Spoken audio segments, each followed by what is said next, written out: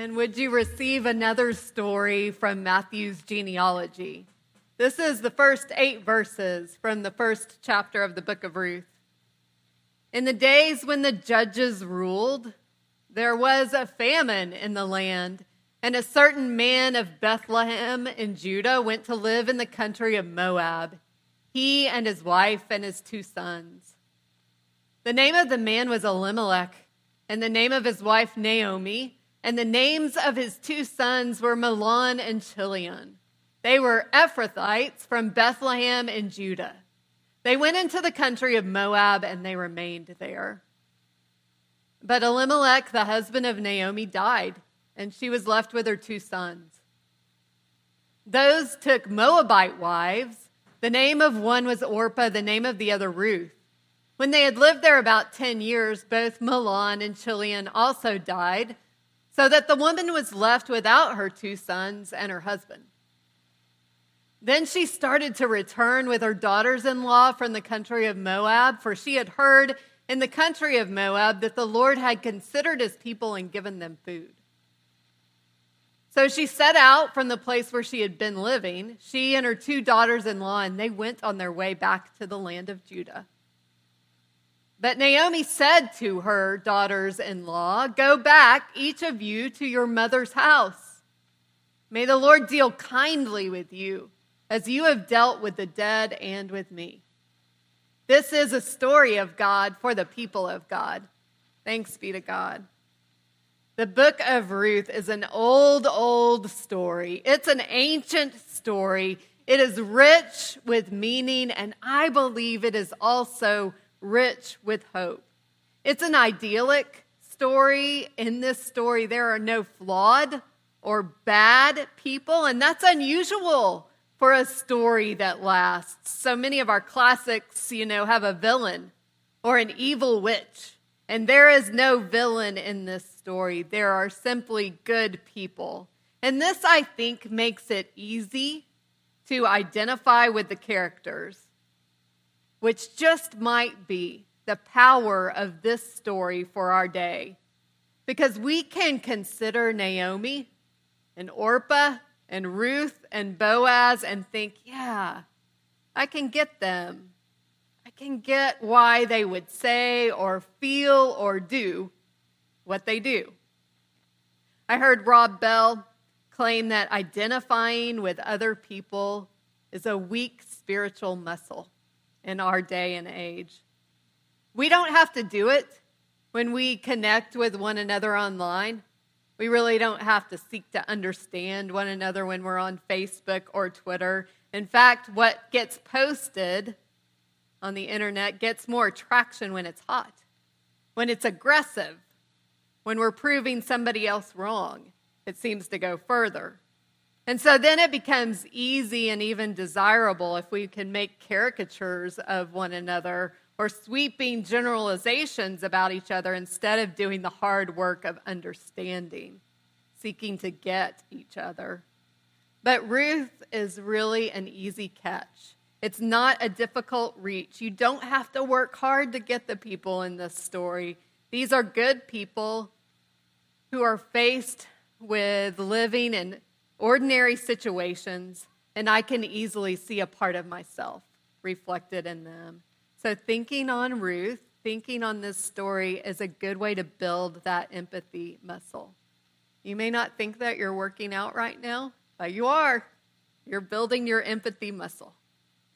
The story of the book of Ruth is set in the days when the judges ruled. That's the first verse of this story. In the days when the judges ruled. And the days of the judges in the Bible, well, they don't end particularly well. The end of the book of Judges, which comes in the canon immediately before the book of Ruth, the end of the book of Judges is, if nothing else, it's cringeworthy. There is escalating sin among the people of God. There's violence, there's war, there's genocide, and then there's the infamous last line of the book of Judges. There was no king in Israel, and all did what was right in their own eyes. Enter the story of Elimelech's family. Elimelech is Naomi's husband, Ruth's father-in-law. His name literally means, "My God is king." We hardly meet him before he dies in verse 3, but the story wouldn't be the same without him, because what we know from his name is that things are going to be different. There's a turning point in the story of the people of God. There is a king, and it's a good choice. Way to go, family of Elimelech, right? They chose well. And in this particular book of the Bible, God is referred to as Yahweh, which is the name for God in the Exodus story, the powerful God who delivers, the God who makes a way. And I think it's easy to argue that the Exodus story can be considered the central story of the Bible. I believe that even Matthew would agree, because he writes to describe Jesus in such a way that we would see Jesus as the new Moses, delivering us from slavery to sin and death. So the name Yahweh, which means powerful deliverer, I think is worth using the Hebrew title because it's so filled with the story, really the stories of our freedom. Elimelech, when Elimelech says, "My God is king," we can hear in this story of Ruth, a way will be made. A way to freedom will come about. The thing about the setup for this story is that it's just one strike after another for poor Naomi, right? There's a famine in Bethlehem, where she is from. And Bethlehem literally means house of bread. Who would think that there would be a famine in the house of bread? And yet there is.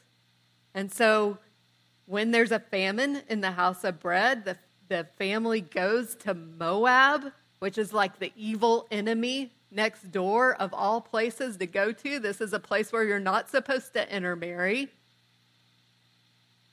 Naomi's husband dies.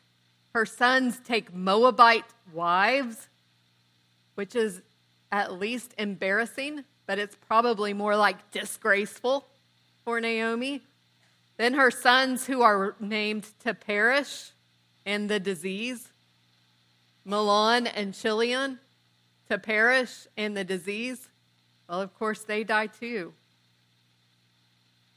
And the thing that rings true for me in just these opening verses of the book of Ruth is that my life experience tells me that things like this happen.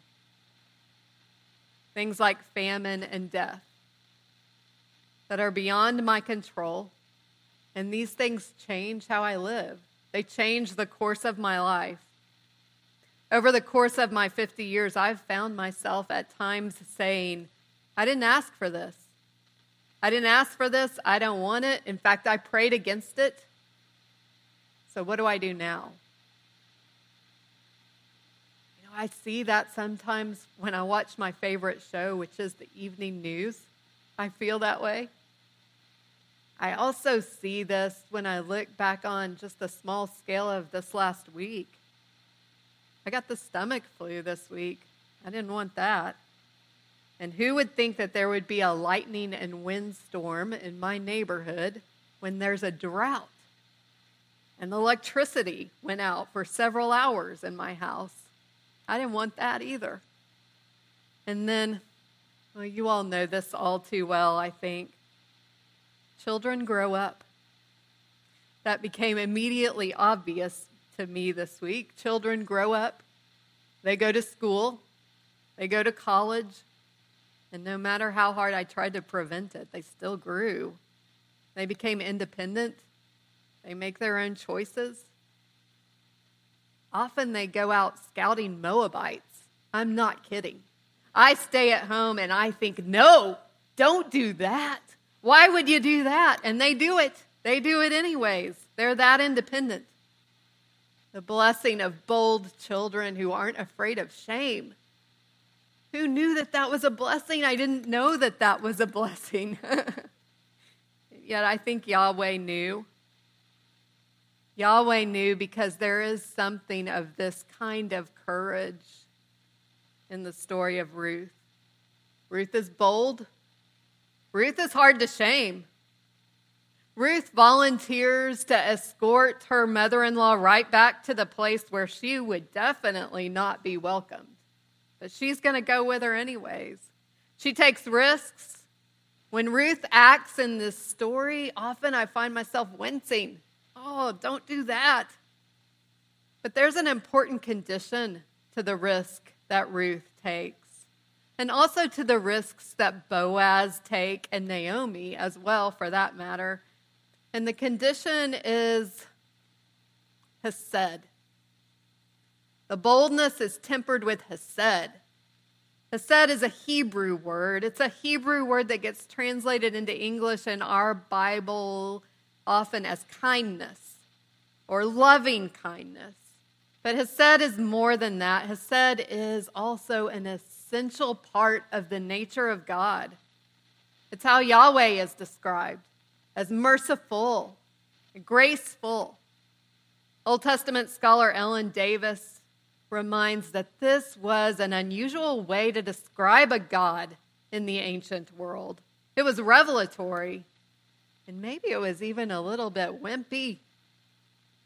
Exodus 34 verse 6 says, Yahweh is merciful and gracious, of long patience, and abounding in hesed and faithfulness. The thing about hesed, and really I think it's lucky for us, is that when you practice hesed, you put the interest of the weaker party above your own. So lucky for us that God does that with us. God puts the interests of the weaker party above God's own. Our God isn't just out there for himself or herself, promoting his own sovereign, supreme, mighty power. But instead, our God works for us, and our God works with us. I really like that. But there's a catch. There's something tricky about hesed. And what's tricky about hesed, as the story of Ruth implies, is that there's an ecology at work in hesed. The ecology that's at work is that we are to show hesed to one another. We are to show loyalty and loving kindness to each other. The kind of mercy that goes beyond what is required, that we put the interests of those who are weaker than us above our own. In chapter 3 of the book of Ruth, there's this PG-13 scene on the threshing floor. But I want you to know that this is not a gratuitous scene. I don't want you to miss where the real action is. The real action is in hesed. The good that gets separated out on that particular threshing floor is hesed. It's the ability of two people to interact with one another and with their families in such a way that those who are weaker, that those who are less than, are elevated. When we act with loving kindness, when we put the interests of those who are weaker above our own, when we do this, things shift. And the things that happen in our world that are beyond our control are redeemed. There's a lot of movement in the book of Ruth. It's a traveling book. The characters travel, they change course, they go to Moab, they go back to Bethlehem, they go to the field and the threshing floor, there's a marriage and a baby. And in English, you pick up on the words go back, or return, or turn back. And some version of that verb shows up 12 times in chapter 1 of Ruth, and then 3 times in the remaining 3 chapters of the book. I think that the physical movement of this story points to a spiritual shakeup, to a reorientation that is going on. You know, Ruth isn't a fairy tale. It's an idealistic story that reminds us that we can partner with God to bring in the kingdom of God. that when we act like Yahweh with loyalty and loving kindness, when we are attentive to those moments when we can turn toward others, when we elevate other people above our own selves, it is as if there's a clearing in the road to deliverance. There's a clearing in the way to freedom. It's not easy work, but I think that one of the most helpful how-to models, how to practice kindness with other people, how to see those who are weaker than we are, is taught by psychologist Richard Beck. He was just here a few weeks ago in San Antonio. He went with us to teach a Bible study at Haven for Hope, and he's written a book called Stranger God. And in his book, Stranger God, he has a model that he calls the circle of affection. The circle of affections is to remind us that we are kind to those that we think are like us, that we are kind to those who are inside our circle. He says that the words kind and kin, K-I-N, have the same word origin. And so as we speak, so it is that we act in this particular case. We are kind to those that we think we're kin to those that we see as our relatives. Remember just a few weeks ago, we talked about the difficulty with strangers, and we said it was really hard, that strangers are difficult because they're strange. Yeah. And so what you do with the circle of affections is that you make that circle, that boundary, wider and wider so that fewer and fewer people are strange. Our goal becomes finding commonality with other people rather than oddity. Just a little at a time, push that boundary of our circle affection so that we are growing our empathy muscle, so that we are seeing ourselves reflected in the lives of every person we come in contact with. We can see some of ourselves in their experience, in their life. You know, I think that if the characters of an ancient story, thousands of years old, can cross boundaries that are cultural, that are economic, that are spiritual, that we can cross those boundaries too. Would you pray with me? Lord God, you are deliverer and ruler of the universe. Your loving kindness never fails. We want to reflect your loyalty and your generosity in the way that we each live our daily lives. So would you grow our spiritual muscles so that we can see ourselves in other people, that we might make connections with your children that others would never think possible, and that you would bring deliverance to all of us. In the name of the one who delivers us from all that seeks to bind us, Jesus the Christ. Amen. In the weeks ahead, it's my intention to provide you all with the opportunity to make public your covenant with this particular community of faith, to join the church, to become a member of the church. And sometimes when we talk about church membership, it's a little bit misleading because we talk about it in such a way that this is a club or that this is a storefront where you can get your needs met. And I don't want you to join the church if that's what you're looking for. But I want you to join the church if you want to practice Hesed, if you want to practice loving kindness and loyalty in a community of faith. This might be the place for you. If you want to see God at work, then I want you to stand before us when we're worshiping and make that covenant. So if there's anyone here this morning that has not made that covenant and wants to do that, would you come and stand with me? I'll be right here during this last song, and then we'll make the covenant together after this song. Would you stand as we sing together?